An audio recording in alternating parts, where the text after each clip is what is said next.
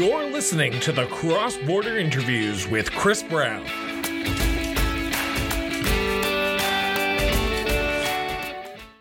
Welcome to the Cross Border Interviews with Chris Brown. I'm your host, Christopher Brown, and I'm pleased and honored to welcome our entertainment pundit back on the show for another great episode of the Cross Border Interviews Entertainment Rundown. Mr. Michael Nichols-Payne, how are you this fine day? Thriving and surviving. Thriving and surviving, just like a true American, thriving and surviving. Michael, we are going to be talking about one of your favorite subjects, and I'm so proud to have you on to talk about this subject because I feel like we don't talk about it enough on this show. And with your new segment that is exclusive to the website, Lights of Broadway, why not bring you on to have a full in-depth conversation about Broadway, about your new show, Lights on Broadway, and what you have been seeing lately and what you will be seeing in the future, hopefully, if you get the chance to go back to New York, because I understand as a true New Yorker, you are not a fan of tourists at Times Square, so you just do not like to go to Times Square as much as possible. So, Michael, thank you for doing this. I'm so excited. Y'all better buckle up because you thought I could talk about movies and things for lengthy periods of time. Oh no, this is everything. This is reality. And she does know the words. So I am honored to have you on. And like I said, we're going to start off with a kind of a background. We did that a little bit earlier on in the season with the Bunbury Players and talking about your introduction to theater. But I want to go into a little bit more in depth here. I want to ask the big old question. Sure. First introduction to Broadway was what show?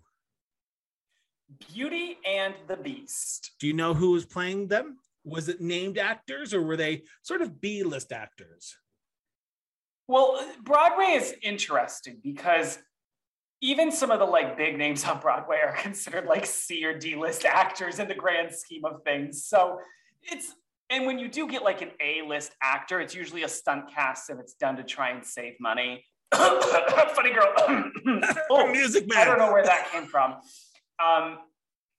But most of the time, some of the big names that you'll hear a lot, like Patti LuPone, Bernadette Peters, Brian Darcy James, they're not really going out there and getting a lot of roles in film and TV because people tend to, when they do Broadway, stay on Broadway. And when actors do make the jump, you rarely see them go back to film and that kind of media.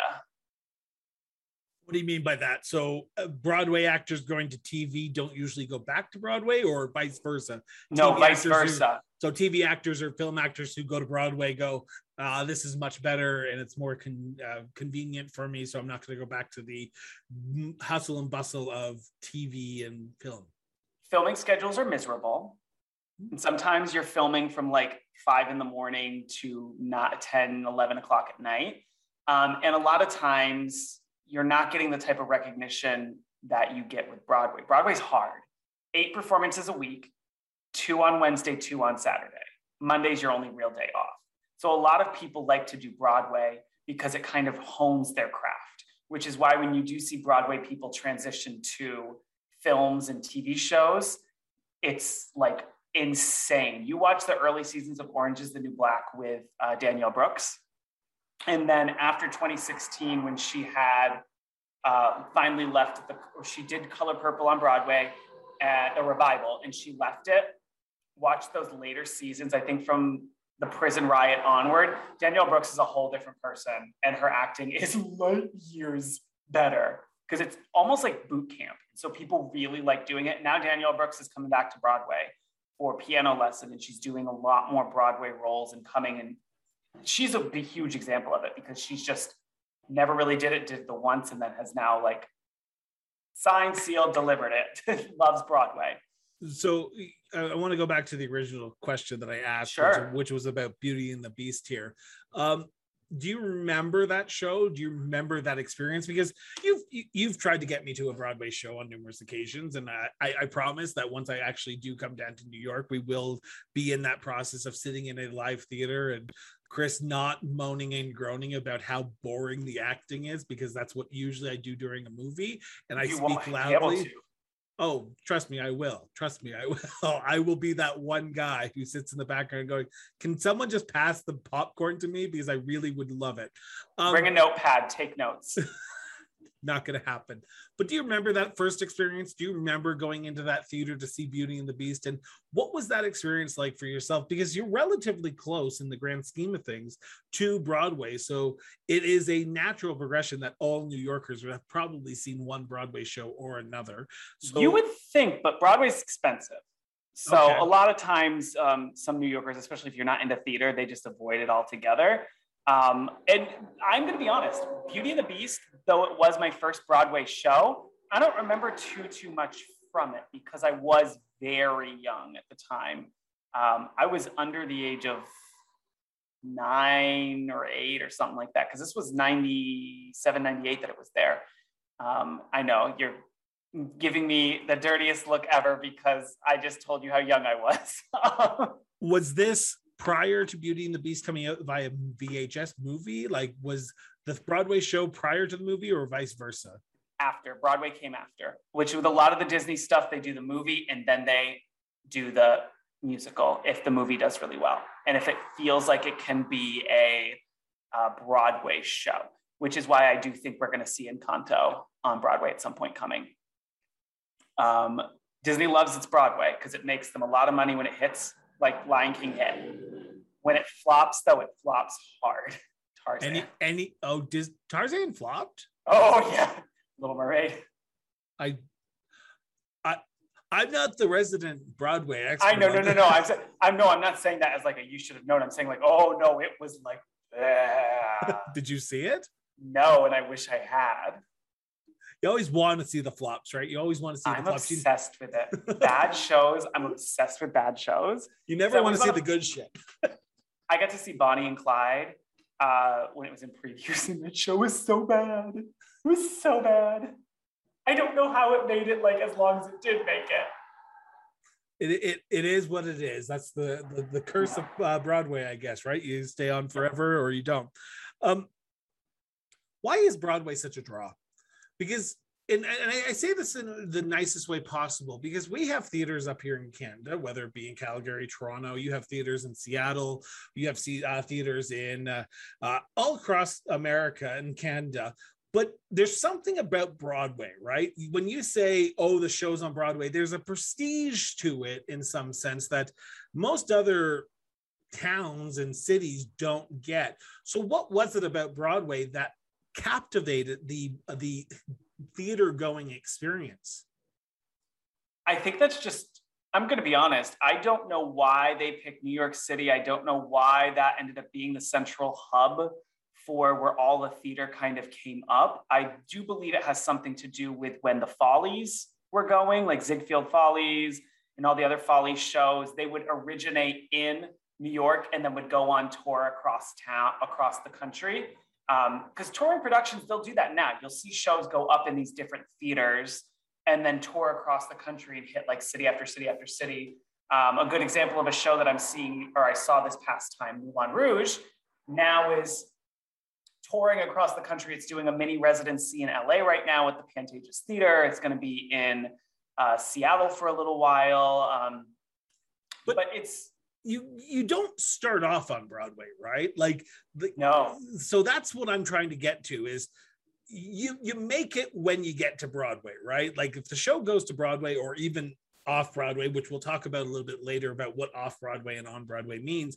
But when you start off a show, you're not starting right in New York. You're usually starting in Chicago, New Jersey, somewhere smaller to get the kinks out, right? Sometimes shows just go right to Broadway. Really? Are those usually the flops? Well, Music Man went right to Broadway, this current version. It didn't do an out-of-town tryout, but one right now happening in Boston that is making the transfer to the Roundabout Theater is the 1776 revival that is all women, trans, and non-binary cast. Because anyone familiar with this show, it is normally 26 men, 2 women. The 2 women sing exactly a song and a half, if you count John Adams' wife, and that's it.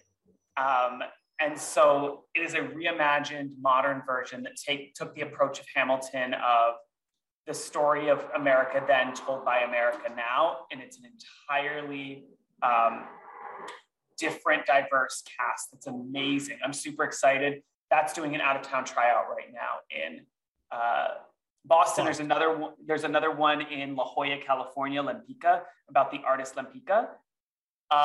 Amazing. It's got great music. It has Eden Espinosa in it, who is a big name on Broadway. And it's a lot of times we'll see out-of-town tryouts, kind of just like you said, to work the kinks out, to see if it's worth transferring. Sometimes things transfer that it's like, how did that make it the transfer? A really great example of this is the Princess Diana musical happened at La Jolla, at the La Jolla Playhouse. And then they decided it was grand enough to transfer to Broadway. Didn't that win a few Razzie Awards? Like, come on. Yeah, it was amazingly bad. And I'm so sad that I didn't get to see it live, because I watched the Netflix filmed pro shot, and there was all these costume changes and transitions and things. And they weren't nailing it every night, because some of these were tight. Okay. So I want to get to this whole off Broadway here for a moment, like sure. Out of town Broadway, I should say, like sure. the starting moment, because I'm a film aficionado, and I hate to use that word, but I watch films. You watch films. We try to stay up on the know of what's happening in the entertainment business for the show and for everything else. There doesn't seem to be that many leaks when it comes to shows in theater, whether it be like, oh, this show's doing really bad, or this show is like getting really bad reviews. Maybe it's because it's smaller markets and there's not really that much media attention.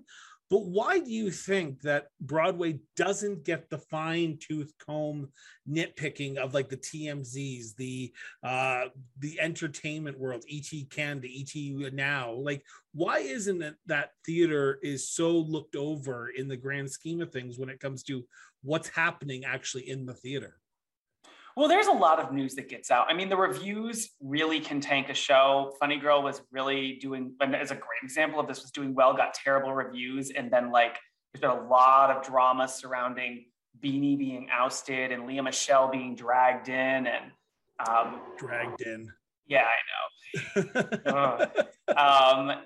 But a lot of times with theater, it's, but do you think really do people notice that stuff? Like, because you told me, and I was like, okay, that's kind of cool. And I sent you the link. Oh, Lea Michele's in Funny Girl now, because everyone knows Lea Michele. But I'm not hearing things about like the backstory of Paradise Square. So like, why is it that only when a big name actor comes into a show to replace somebody, that's when you hear about a show? The big thing is, because there is tons of news, like especially Paradise Square, which I know we'll talk about in more depth later. Theater people are looking up a lot of that stuff, but it's not considered mainstream. Because like I was saying at the beginning, even at times, the biggest names on Broadway aren't necessarily A-list actors. So you're not getting the media attention, the paparazzi attention, people kind of clamoring for what's next, what are they doing, blah, blah, blah. Theater people are like, we're crazy, we're doing it. But many times, like also with the theater folks and like Patti LuPone, she's notorious for popping her mouth off. She'll sometimes make the news because she just goes overboard, like stopping the middle of Gypsy to yell at somebody recording on their phone, or yelling at someone to put a mask on in the middle of a talk back. I mean, she's a lot. I love her. She's great. I love her. But many times with theater, also like, they're not going to come out and say, we're closing this show because it's just not selling tickets, because you can go on and see. You can look at the business analytics that they on Broadway, just on Broadway releases these. Off Broadway doesn't usually release their business analytics. But when it's on Broadway, you'll get that sometimes to see how much tickets are selling, if they're making a gross, if they did better last week versus week to week. And at many times you can kind of tell, oh, this show is going to close just because it's not selling tickets, or this show needs to do something to reel people in, whether it's better marketing or a stunt cast or something like that.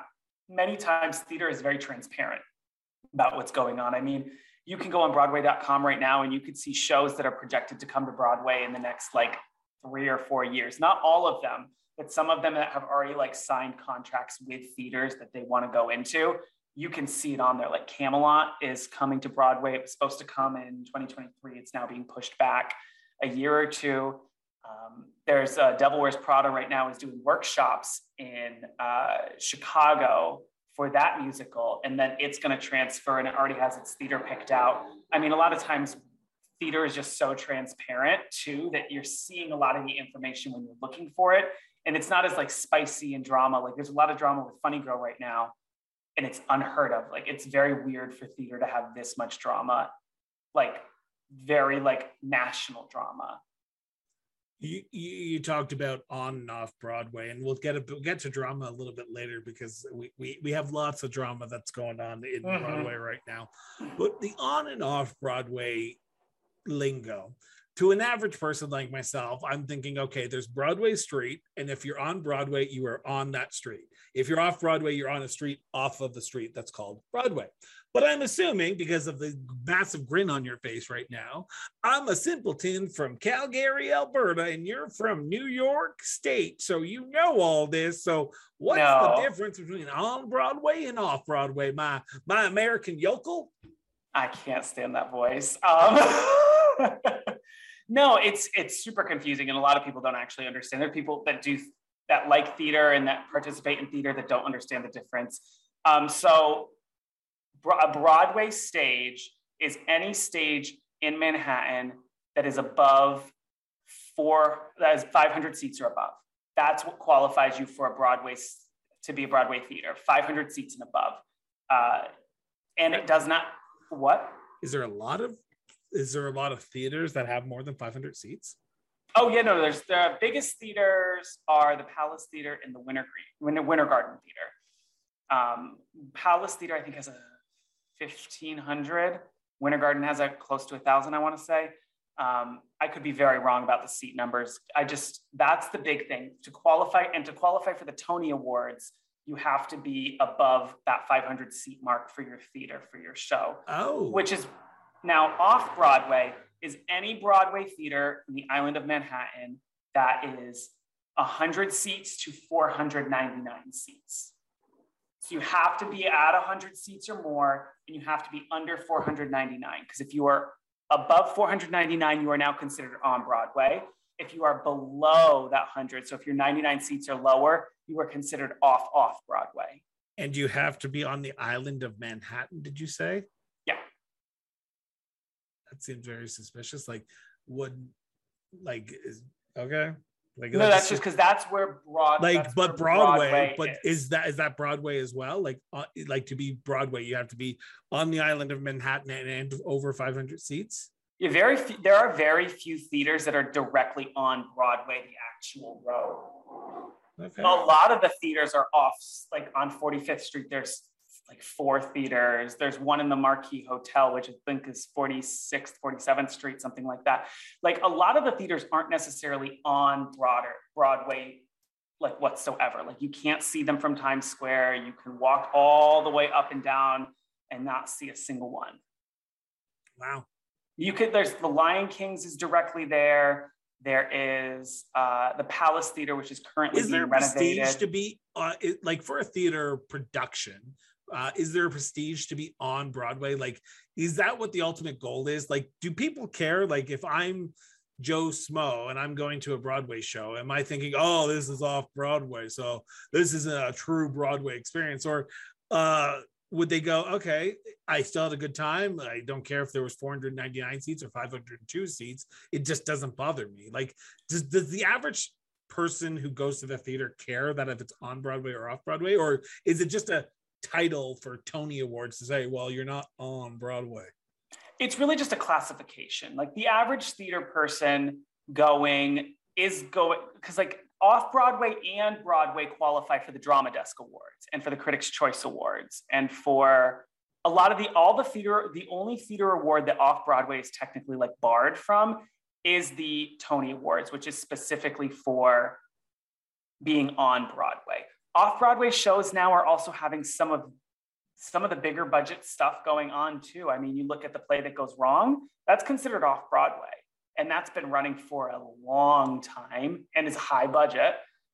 You also have now, there's a new production of Little Shop that has been stunt casting from the beginning. So we know it's not done to save, because they had Skylar Astin as, what's his name, Seymour. They had Jonathan Groff as Seymour. They've had a lot of different folks as Seymour, specifically from the jump, to try and get people. That's considered off-Broadway, and there's been a lot of money dumped into it. A lot of the times, which would you prefer?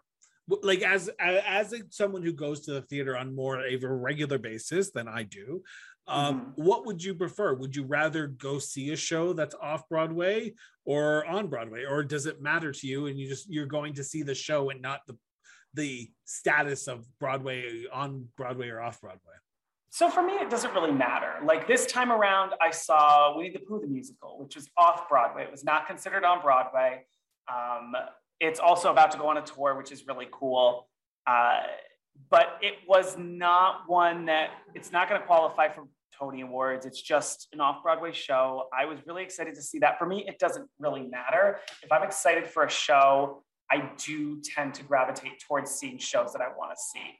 Granted, with regards to the Tony Awards only being for on-Broadway shows, I typically tend to lean more towards that, just because when I do watch the Tony Awards, I like to say, oh, I feel I can predict this because I saw most of the nominees for this. So I have a sort of like when I watch the Oscars, I watch as many, if not all, of the movies nominated, so that I kind of know what's going on and can have opinions versus, well, I saw this one show nominated in this category of 6 different people. Okay, I get it. I understand where you're coming from. But I want to move to, as you just said, some of the shows that you've recently been seeing, because as I said at the beginning, Michael's been doing Light to Broadway, which is the Cross Border Interviews web exclusive. So go to the Cross Border Interviews webpage. You can read his reviews for some of these great theater productions, some not great theater productions, as he will show. The link to the Winnie the Pooh and Moulin Rouge, the 2 most recent ones that he has gone out and seen, will be in the show notes. So highly recommend that you check it out, because like I said, they are great. And if you are going to New York and are looking to check out a theater production of something, check out this, because you would not be sorely you'll know what to go see and what not to see. But you, as you just said, you've just gotten back from New York. You were down there for the weekend and you saw 2 shows, Winnie the Pooh and Moulin Rouge. So let's start with the one that you already started with, Winnie the Pooh. You said that in your review, you gave it glowing reviews. Why was that? It was just really fun. I mean, it's not going to be an award-winning show. Like, the story was very simple. It was only. Were you the oldest person there? Were you the oldest? No, I sure wasn't. Oh, wow. Okay. But we were far outnumbered by children's to adults at that theater, because it's a kid's show. And we went to the 11 a.m. showing of it because I was like, great, we could do that. And then maybe I'll get to squeeze in a 3rd show depending on how the day's going. And my friend ended up being like, nah, let's just do the 2. And I'm like, that's fine. I planned only for 2, was hoping maybe a 3rd. But it was fun. The puppets were really cool. And I'm a sucker for puppets. If a show has puppets involved, I'm going to see it. I got to see the King Kong, the musical in 2019, I want to say May of 2019, which that show was a train wreck with that 26-foot tall puppet of King Kong. Was amazing. It was life-size, realistic, and like, I'm a sucker for puppets. And so these puppets were really cool. The way they were operated were really cool. The way that they chose to not have the actors in all black and instead have them in like different costumes that matched the characters was even better. And from the way that I read on the review that you gave on the website, which again, link in the show notes, they interacted with the audience as well, right? And for me, like, I imagine you go to Broadway, you're going to go basically watch a movie. You're going to go there. You're not going to do a lot of audience participation. There might be a few shows that might, but this one was a lot of audience participation, wasn't it? Not so much a lot, but every once in a while, Pooh would look over and be like, do you see Tigger? Like the whole Dora the Explorer thing of like, do you see Swipe? Like it would be sometimes that. Also because it was kids don't know how to act in the theater. So at one point, Winnie the Pooh was stuck in the tree getting honey from the beehive, and Piglet and Tigger were walking around looking for Pooh. And they're like, I don't know where Pooh is. And this little girl in the front row screamed, he's in the tree, look there. And then all of a sudden you hear her mother go, that's not how we behave in the theater. And I was cackling. But the kids were interacting with it, and not so much the audience like talking to, or not so much the actors talking to the audience, but the audience kind of talking back and the actors reacting a little to what was being said. Like it was really cool, and it was a really great family-friendly show, especially if you're a huge fan of like Winnie the Pooh. They did a lot of the songs from it, from the Disney movies, and it's a lot of fun. I'm not surprised it's off Broadway though, because I don't think it would pack a Broadway house. And the other show that you went to go see is Moulin Rouge. Now, a little bit of a backstory here, and I'm going to throw Michael under the bus here a little bit. You were a little bit apprehensive to go see this show at first because you and I think you said you saw the movie and wasn't that impressed with the acting. I hate the movie. There you go. I wasn't going to say that, but listen, I'll say it. I will say it. I will shout it. And it always makes people so upset that I hate it. I just hated it. So you went to see Moulin Rouge, which you were not impressed with the movie, so you weren't really sure what to see when you were going to be there. But in the review that you gave, you did give it some critiques, but overall you were left with a good impression. Now, why was that? This is the big thing with Broadway, and like specifically on Broadway. Because I mostly went, my friend that I went to go meet up with in the city, he was dead set on wanting to see this show. So I said, okay, perfect. I will see it because this is something you want to see. And I would never personally want to go, but you know, I know it's going to be spectacle because I'd seen pictures of how they transformed the theater. I mean, you walked in and it was like, the Al Hirschfeld did not look the way it normally looked. And I've seen shows there before.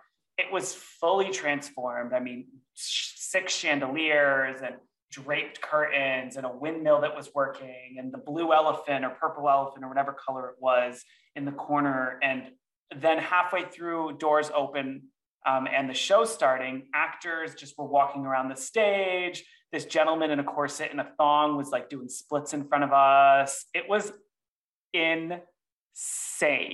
And then the first 20 minutes was probably one of the coolest things I've ever seen on Broadway.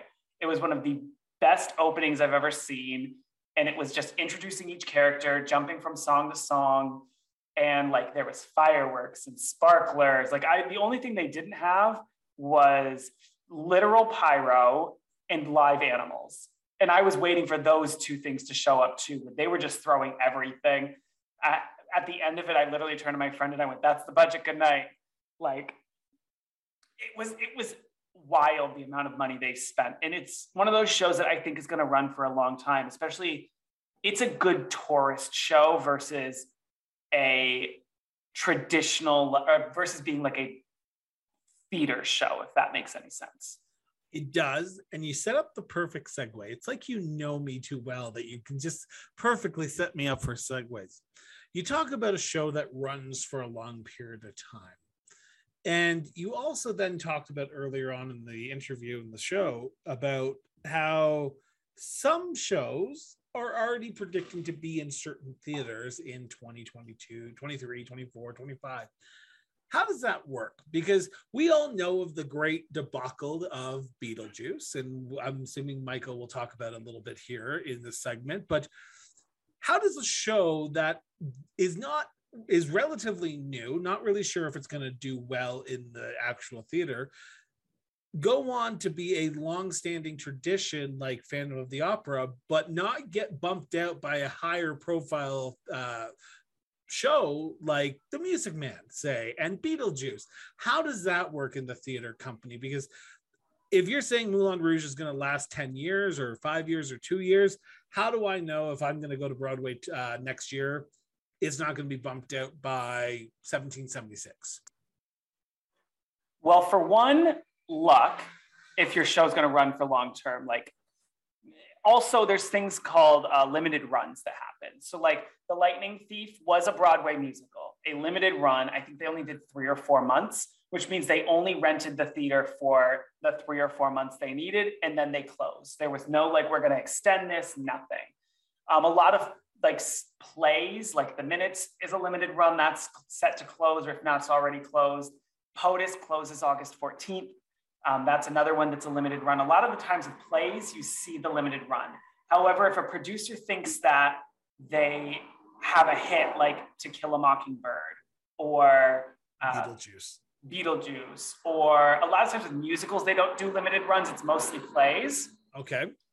So like theaters that have things projected for X amount of time. So let's say, Camelot's not coming till, I'm going to throw a random date out, June of 2024. Any show that wants to go into that theater needs to already go in knowing I don't have a theater at this time. However, like with what happened to Beetlejuice, there's something called the stop clause. If the show's not making the money the theater thinks it should make, which is an agreed upon amount, they can sometimes just kick the show out for a different show to come in, which is what happened with Beetlejuice. They kicked that show out because it wasn't performing as well financially, but then after, out of nowhere, all of a sudden it started performing really well, and they still had set the close and hadn't even announced it yet, but then still had to go forward because the Music Man had gotten signed onto the theater, which is why we're super happy that Beetlejuice is now in the Marquee Theater, because it is selling really well. But a lot of times with it, it's a producer decision to say, okay, my show's not being successful anymore. It's time to close this out, which is what happens most of the time, why shows will be there for about a year and then go. It's very rare to last 2 or 3 years in a show on Broadway. It's not the norm. Wow. Yeah, it is not the norm. If you can hit like above 250 performances, you're considered successful usually. On the flip side, though, because we jokingly joked about it at the beginning of this show. God bless them. There are sometimes there are shows that are flops, and massive flops to boot. They will sign a contract, I'm assuming, for 6, 7, 8 months, year-long tenure, if it's a musical or a drama for a limited series or whatever. But let's be honest, sometimes they barely last 2 weeks. Or in this case of some other issue where they don't pay their actors, and then you get canceled for not paying your actors or your technicians. What happens then? Let's talk about the theater before we talk about the flops and the Paradise Valley, or whatever the hell you want to call it. Paradise Square debacle. If I'm a show, I'm going in there. If I'm a theater, I'm going, okay, this looks like it's going to go well. This looks like it's going to do extremely well. It has big names attached to it, like Spider-Man Turned Off the Dark, or whatever you want to call it, with Bono and U2. And then it is a calamity. It is a clusterfuck of epic proportions. What happens then? Is there shows already ready to go into a show if they get canceled, or does that theater now sit dark for 6 months until they find someone else? Yeah, it'll sit dark. So really? Let's say, they'll immediately start trying to workshop and feel out and reach out to producers they know and say, do you have anything that's looking for a theater? Do you have anything you want to put in? Do we want to maybe get going on trying to get you into here? But a lot of times theaters will just sit dark. And that's just the sad reality of it. Because a lot of times with theater, the writing's on the wall. You're not selling tickets, and it's very rare to make back your money. Broadway is notorious for you can spend millions of dollars and lose it all and never really see a dime. Yeah, it took Hamilton it technically recouped its initial investment in 3 months, but that's just because they had 7 months out worth of pre-sales. It technically took them 7 months total to recoup the initial investment. And there's shows that Moulin Rouge, I would be very hard pressed to believe that Moulin Rouge would need anything more than 2 years of sold out performances to recoup the investment from how much money I saw go into it. And that's the initial investment. So of course, once additional investment. So say for Hamilton, how much money would have had to be put up for that show? Like $1 million? Easily more than $1 million. Really? So initial investment is, before everything you spent money on before the show goes up. So the sets, the costumes, the props, the rental of the theater, the rental of the rehearsal space that you were rehearsing in, the theater sitting vacant that you had renting before going in there, any actors you were paying to rehearse, any technical people you were paying and hiring. That's the initial investment. Every single cent paid before you open the first door during previews. Wow. Okay. So it is a lot of money. So you said for Moulin Rouge, you saw that it was a lot more money than Broadway. Oh, yeah. Oh, yeah. It was probably more than Hamilton they spent getting those costumes and wigs, just because of the spectacle piece of it and the transformation of the theater and the number of set pieces. Hamilton's a fairly standalone set on a turntable. And correct me if I'm wrong, for shows like Moulin Rouge, which does not have their own original music, they have to get the rights for all this music that they're playing, correct? Well, a lot of times Moulin Rouge is interesting because it's a jukebox musical. So if it's a jukebox musical, yeah, you have to deal with rights and things like that. But many times, like Strange Loop, a show I saw back in April, May, that one's all original music by the person who wrote the show. So he wrote the book, he wrote the music, it's all his stuff. So he doesn't have to pay rights. It's just, he's the creative person behind the entirety of the show. Yeah. So you'd have to pay the director, you'd have to kind of deal with him. He's of course getting a cut of the show as well as being the writer.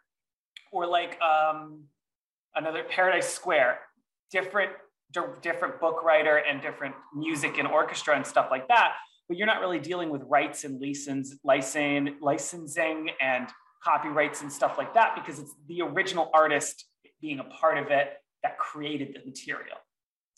So what you're saying is, Michael, you and I need to start writing a Broadway show or an off-Broadway show to make money 10 years from now? If we make money. No, listen, we could dump $10 million into this project. And if it's all you need is one bad review for people to stop buying tickets. And then all of a sudden now, sometimes it's one bad review by the right person, Ben Brantley usually. And then all of a sudden your show's not selling enough tickets to make its rent each week. So what happens then? Do the theater companies just have to say, well, we bombed again, let's try the next one? And it's not so much a bomb, because there's shows that win Tony, like can win every single Tony Award that just immediately had to close because they just weren't selling tickets. Usually if you win a lot of Tony Awards, it's a good sign, but like Company, they made the decision to close. And part of me thinks that's because Patti LuPone wants to leave and not do it anymore, since she's been doing it since 2017. But a lot of times it doesn't necessarily mean anything. It's just you're not filling the seats, and it's expensive to stay open on Broadway. And so it's time to just close up shop, which is why you'll see things announce a closing date of we're going to close on this day in like a month and a half, 2 months. It's very rare to see like a quick close. Normally, if you on like opening night get terrible reviews and immediately like aren't selling the tickets and don't have the pre-sales, you'll sometimes see the decision of we're going to close in 4 months. Or like a show that I love that's very near and dear to my heart that was on Broadway for exactly 4 days, Rags. Not Ragtime, Rags. Had 4 performances and then it closed. Not 4 days, 4 performances. So that bad, eh? Oh, yeah. And did you go see it on Broadway? No, I was in the production of it in high school. It was my senior show. It's so bad. It's such a fun, it's like such a weird show to do. And it's just very chaotic. And there's a million characters. It has a lot of the same issues Paradise Square has, I think. Which we're going to be talking about here in a few seconds, but I'm going to hold you to the idea. I think we have the perfect idea for a Broadway show right here. American and Canadians, friendship. Like, honestly, we could throw in a few musical numbers and we got ourselves a fucking hit. I cannot write music, so I will go hire Deborah Messing. She was in Smash. She wrote a few good stuff. She can't write music. We'll go Lin-Manuel Miranda. We'll get him. Come on. Great. Alexander Hamilton, but not Alexander Hamilton. We'll be like Michael and Chris. Michael and Chris. See? I'm out. I'm not investing in this. It's writing itself already. But we talked about flops, and we can talk about flops to the day we die because we love flops. But sometimes scandals hit. Sometimes scandals hit and causes a show to close without any due warning and go, oops, we forgot to pay our actors and our people who are using the actual, or who are creating this, our costume designers, our stage hands and all that. And I go back to a play that we've talked about a few times, and Michael did review it for the Lights of Broadway, and that is Paradise Paradise Square. Michael, I cannot do this justice, so I'm going to turn the microphone over to you for a few seconds. Paradise Square, what happened, and why is this show leaving Broadway so quickly after opening, even though it was actually selling out? No, it wasn't. Oh, it was not selling out. Sorry. Why is it leaving Broadway? Because you gave it a good review. No, I didn't. Semi-good review, I should say. So... What did I give it? I feel like I gave it a 3. Yeah, that's semi-good to me. Everything's semi-good to me. I'm going to pull it up at 3.5. So you gave it above 50%. Okay. So which is in the high marks for you. So what happened to Paradise Square? Garth happened. Garth is the producer. So he already spent time in jail for mishandling, misappropriating. A great example of this, everyone who has seen the producers, both the movie and the show on Broadway or whatnot, I'm sure at some point someone has seen that. He stole a whole lot of money as producer of Seussical the Musical and went to jail for defrauding investors, for a whole bunch of fraud. He then came back, was brought on for this show to produce it, to do the money handling of it, which everyone immediately went, "Ooh, are you sure?" And the show was like, "Yeah, no, he's got it. He's changed his ways. He's changed his ways, and he has understand his sins of his past, and now he's better." Yeah, no, he did it again. Whoops, we're so shook. And I mean, granted, this show should have flopped. This show was not great. It should have flopped, so he would have gotten away with it. But he basically has not paid a bunch of actors on the show, has not paid technical people on the show. There's a lot of lawsuits against this production right now. And it kind of out of nowhere announced a close. We're closing in a week, and that was it. And there was really no explanation about it, which is a shame because the main actress in it, Joaquina Calacango, she was fucking amazing. Oh my God. We saw it, and I turned to my husband and said, she's going to win the Tony Award. And he goes, I agree. And did she? Yeah. She won Best Actress. And I'm going to say this up front because I just quickly skimmed through your review again. You gave it a 3.5 because of the music. Yes. The music was great. The story was garbage. The biggest issue with it, and why I think it would have flopped even if Garth wasn't involved, is there was no book, which when someone says a book with regards to a musical, the book is the written script, whereas the libretto is the sung script. And so there was little to no book. There's character overload, and there was a side character that had a subplot that was a Black lesbian couple living in the South during the Civil War, fully free.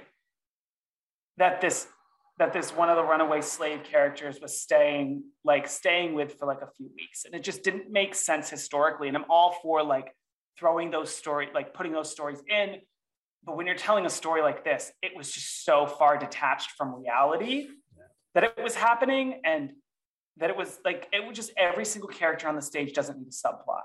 Some characters just need to be there to propel the main story forward, not to have their own entire plot line attached to them. It was heavily handed. Is this What? normal? Is this normal, like the Garth character you're talking about, the producer of this show? It doesn't seem to me like it'd be something that happens on a regular basis. Like, you hear movie studios squandering money and trying to rip people off for not paying their actors their fair share because, we're putting it on streaming and we promised you, like the Scarlett Johansson. But does this happen more often than not, or is this a character just the black sheep of the theater community? It doesn't happen a lot. I mean, squandering their money. Though. Yeah, because producers squander the money sometimes and spend it unnecessarily in some areas. Now, to the extent of like Garth, where like he was stealing it, not as far as we know, because there's not been too much out there about that, and not a lot of them have been caught. But producers doing really problematic things. The producer of Moulin Rouge was Me Too'd and outed for racial motivations and negative racial motivations. Which caused the main actress, Karen Olivio, to leave the show and not return when it reopened during the pandemic. And once Broadway kind of came back, she did not return because of the racial motivation that happened and a lot of really underhanded things. This guy's been outed by quite a number of people now and is kind of stepping back.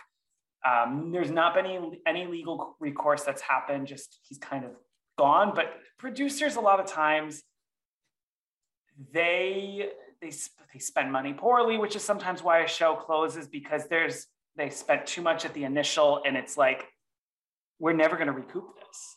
Because that happens a lot. You see a show and you're like, this show is fantastic. You spent too much money putting it on. The initial Color Purple, the very first time Color Purple was on, they had an entire house on stage that like Dollhouse opened and spun, and way too much money. The Revival was a backdrop with chairs and some props and some platforms, and that was it. And it was breathtaking.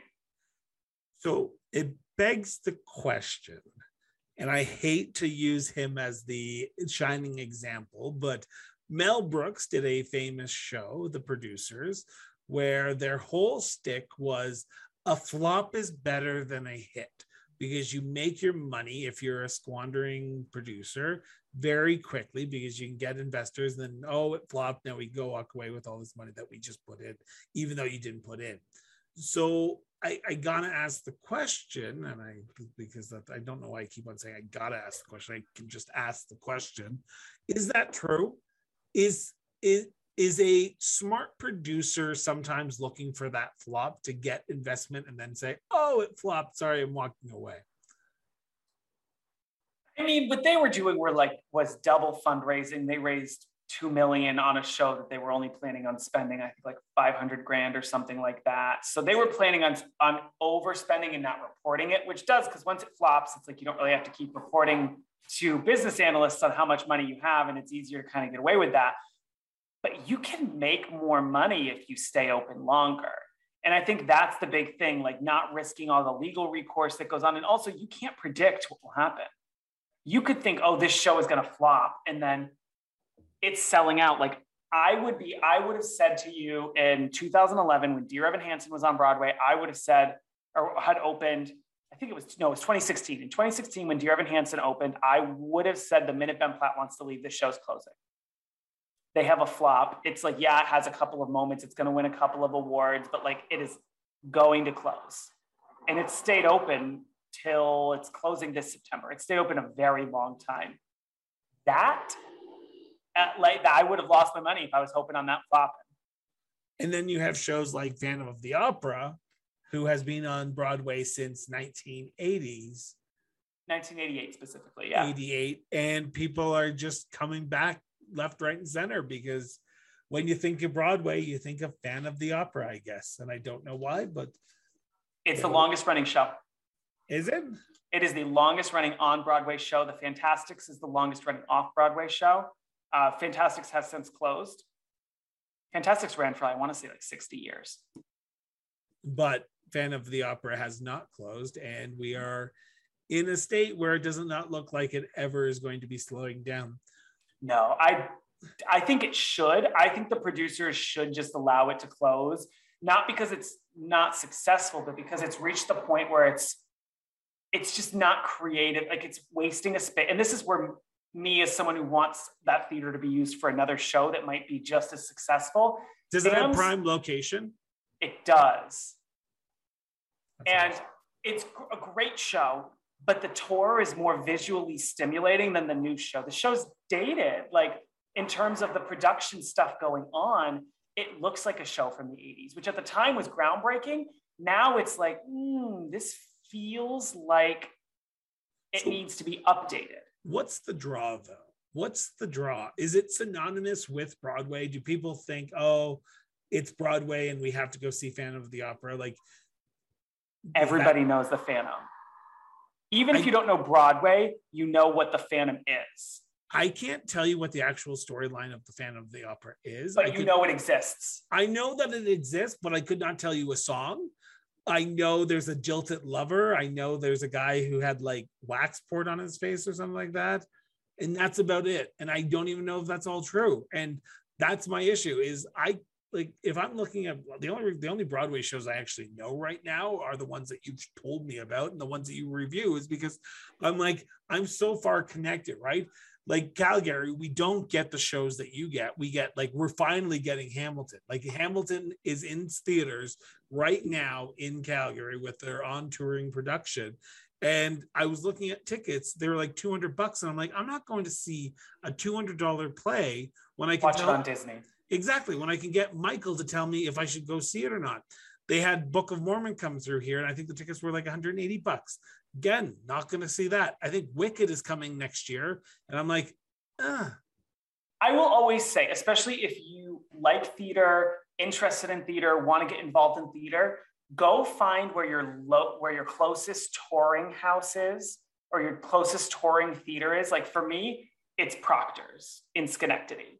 Find where that is, see if they do a season pass, and buy the season pass. Because normally it's like $500, $600, but you get eight or nine shows that you automatically have tickets for every single show. Because the season pass holders pre-buying shows is what gets it. Because, like, you may go see Mean Girls, which is selling for like $40, but then Phantom rolls in, or not Phantom, but then like Wicked will come, and Wicked is going to sell for a higher price point. It's also unfortunate the shows right now that are coming to you are the ones that are still on Broadway. So that's why they're going to charge a lot more too, because we know that, Wicked, people want to see that. They're going to spend more. But The Band's Visit, which is an amazing show, Tony Shalhoub from Marvelous Mrs. Maisel as the father, was the lead in it. And I believe he won the Tony Award, if I'm remembering correctly. Stunning show. Nobody's buying tickets to that. So tickets are $30, $40 for it, even though it's probably the better show compared to like Wicked. Well, like, some of the reviews that you've done, like, I would love to see what is it called? POTUS and the Women Who Stand Behind Him or something like that. Oh, POTUS or 7 incredible women trying to prop up one incredible dumbass. Yeah, in like office. If that came through Calgary, I would love to see that, because I know it's stopping its run in New York, and it sounds like a good show to go see. The other one that I would love to see is The Minutes, but also Into the Woods. If I know it's not one of the ones that is touring right now, but this brings up a great point. Into the Woods was at City Center Encores. What Encores is a organization that takes shows that had a run on Broadway or that were there that aren't getting as much love at the moment, and does a 2-week concert series. So little to no set, little to no production value put into it. Just here's the cast, here's the orchestra. They're going to sing and do the show with like little stuff around it. Like, you have costumes, but that's about it. Yeah. And maybe a little bit of set. Like for the Into the Woods at the City Center, it was a ramp and trees that came down, and there was like facades, like flat facades of like mini houses for the cast each act. And they usually will do a lot of like big name casting. So like this production that I saw had Neil Patrick Harris, Sarah Bareilles, Gavin Creel, I'm trying to think, Heather Headley, a lot of big names. And it was so popular that it just did the transfer to Broadway, which is not abnormal for City Center, but it's going on right now for a 2-month limited run. However, it might get extended because it's just selling out and people are clamoring to see it. If it gets extended, I will put money on it touring. Or if it gets extended, they may start looking to take things out of the theater or may start telling places they might want to look for a different theater to keep this running. Because Chicago, the current Chicago production, it opened in 1996, was originally a City Center 2-week concert version. And it is still running on Broadway. Now it's turned into, okay, we're going to pick whatever B-list, C-list, Real Housewife of whatever to step into the role for 3-4 months and then put the next one in. No, it's true. You will see a lot of the Real Housewives when they do Broadway. My Canadian girl. Are you coming for us Canadians right now? No, I'm saying just Real Housewife girls. Well, Canadian Pam Anderson is in there right now. So. No, she's not, and I really wanted to see her. She's not anymore? No, she only did 3 months. Because that's the thing with Chicago. They rotate out the main cast so much because it's one of those shows that there's no set, there's minimal costume, it's just dancing and singing. And it's the show, and it's very, like it's on a completely black stage, which is why if you've never been to see Broadway before, I would not necessarily recommend Chicago because you're not going to get the multi-million-dollar spectacle. You're going to get a very simplistic story, but it's going to be powerfully effective because it's a dance show. And it's usually one that you see like a big name attached to just as like hey, come see Pamela Anderson for 3 months. I do hope she comes back and does it because I almost went and saw it with her because I want to see her in it. She got great reviews. Pamela Anderson's she's one of the best things that's come to that show in a while. Wow. I know. That's saying a lot for you for saying something nice about Canadians. No, I love Canadians. Stop. I love Pamela Anderson too. She's great. But Into the Woods may get an extension because it's. Do you think it will? If you were a betting man right now.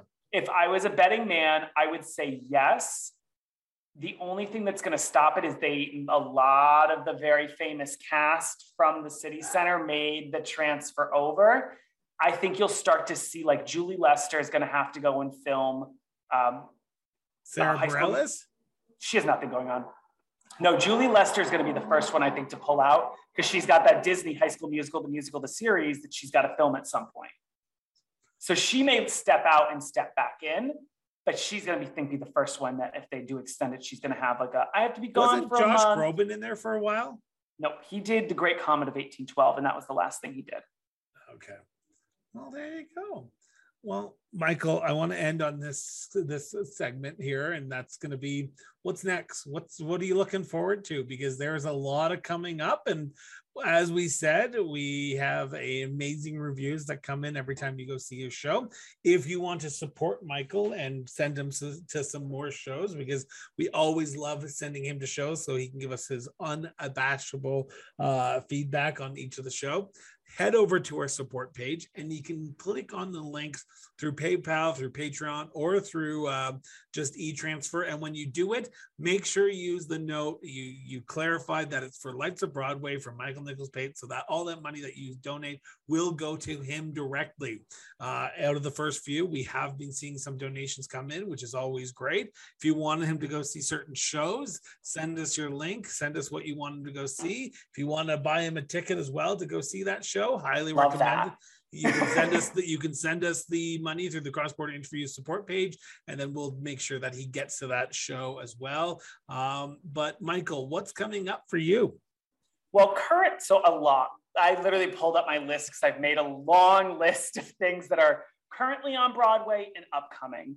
So the ones currently there, I would like to see MJ. Specifically, I want to see the gentleman, Miles Frost, who won the Tony Award playing the role. I would like to see him in it. Once he's gone, it's going to be kind of fallen off my currently desired to go see it list. He doesn't look like he's slowing down anytime soon. The show actually may close when he leaves too, so that might just be a reason to go. And throwing things around again. I know, I'm so excited. The Kite Runner is a play that came out that closes October 30th. That's another limited run play that just opened this summer that's got a close already set. I want to see that. Six, again, probably not going anywhere anytime soon. I do want to see that. There is Between the Lines, which is, I believe it's the Jodi Picoult musical, if I'm remembering that correctly. That's currently out. I would like to see that. And then upcoming is a very long list. I think the biggest ones from this list that I'm very excited for, Kimberly Akimbo. It was off Broadway. It won all of the Drama Desk awards for everything. It has Victoria Clark, who is an amazingly well-known soprano on Broadway. I also really want to see Death of a Salesman. It is from the West End, which the West End is the London version of Broadway. It was there. It was the first time doing an all-Black cast of Death of a Salesman and telling that story through the Black lens. It is making the transfer to Broadway with Andre de Shields. That is only going to be open from September 19th to January 15th. And so I have to see it during that time period. And then 1776, that's coming too, that I want to see. That opens October 6th. The piano lesson previews for that start September 19th. That has Danielle Brooks and Samuel L. Jackson in it. There's a ton of really great shows that are coming up that are on my list. Did you miss it? Yes. Oh my God, I missed it. It was so hard being in LA and having to wait for the touring production to come through to see shows that I really wanted to see. And a lot of times the touring productions, it's just, they're great, they're awesome, but it's like, oh, I wish I could have seen this on Broadway or right with the original cast, because that's what I'm listening to. But the tours are great. One of the tours, Aladdin, when it came through to LA when I was living there, I saw that 3 times and paid that price for it. And it was amazing every single time. So, Michael, my very last question right now, and that is, if there's someone listening to this right here, right now in 2022, in the summer of 2022, as we're recording this, and they're making a trip to New York City to go see a Broadway show, what is the pinnacle show that they should be going to see, in your opinion? Which show should the tourist who is going to New York City, whether it be from Tulsa, Oklahoma, if that's where Tulsa is, or Faust, Alberta, or Saskatoon, Saskatchewan, or even Myrtle Beach, South Carolina, what show should they see right now? That's tricky because it's really kind of what do you want to see? Do you want to see the quintessential Broadway show? Phantom's always great. If you want to see a show that is like, this is what people think of when they think of Broadway. Phantom is great. Despite it being dated, it's still running for a reason. Or do you want to see something that spent the money? Like the big, like, boom, I spent millions of dollars putting this on. Moulin Rouge, Lion King, Wicked. Those are great ones to be like, oh, this is someone threw money at this. Or do you want to see something that's maybe a little more niche, or a little more, okay, I like the stuff that's super popular, but I want to see the stuff that's maybe a little more thought-provoking, or a little grittier, or a little more in-depth of a story. Strange Loop, it tells the story of a fat Black queer man living in New York City writing a show, and how that process goes for him and his experience with that. It was breathtaking, and it won the Tony Award this year for Best Musical, and it should have won Best Actor, but I'm not gonna fall down that loop of arguing that decision by the Tony voting board. It was so spectacular seeing it. I cannot recommend that. Or do you not even want to see a musical? Do you want to see a play? The Play That Goes Wrong is, again, a great show off Broadway that is funny. It spent a lot of money to put it on. It's a good time. Or I know you said you would like to see POTUS. POTUS was hysterical. So there you go, everyone. Yeah, I could give you a reason why. Just go see a show. Well, and that's the thing. If you're like, it really depends on what you want to see. Do you want to see something that's spectacle, or do you want to see something that's story, or something that's a mixture of both? It's really kind of, what do you want to see, and then doing a bit of research to see what that show is. That's true. So with that, I will leave on this note again. If you want to read Michael's reviews, head over to crossborderinterviews.ca and click on, or actually crossborderinterviews.ca/Lights of Broadway, which will be in the show notes. Click on the link, read some of the great reviews that Michael has given the show to ensure that you continue to read what is coming up, what he has seen, so that way you can make a best informed decision when you're heading to Broadway. But also, if you want to support him in his ever increasing venture to become a Broadway reviewer, head over to crossborderinterviews.ca/support and support him in his venture, and all the money that is raised through him, make sure that you do add the Lights of Broadway memo, so that way it can go to him directly, and he will go see some more shows, and he will give us some more fantastic reviews, and he will continuously grace us with his presence on this show to ensure that the lights never go out in Georgia. Bam! And if anyone is going to the city and wants a suggestion, reach out to me on Instagram. Say, hey, these are the 3 or 4 shows I want to see. What would you recommend? My friend that I just visited with from Saskatoon came to the city. We met up there, and he said, hey, these are the 4 shows I'm thinking. Which should I see? I'll be happy to give you an idea. He's not anti-Canadian. He has friends in 2 of the 10 provinces. So he's kind of cool. Kind of cool. Rude. So with that, I want to thank everyone for tuning in for another great episode of the Cross Border Interviews Entertainment Rundown with Chris Brown and our always special guest, Michael Nichols Pate. And remember, get out from behind social media and go have a conversation, because it helps our democracy and our society become better. So with that, talk to you later, everyone.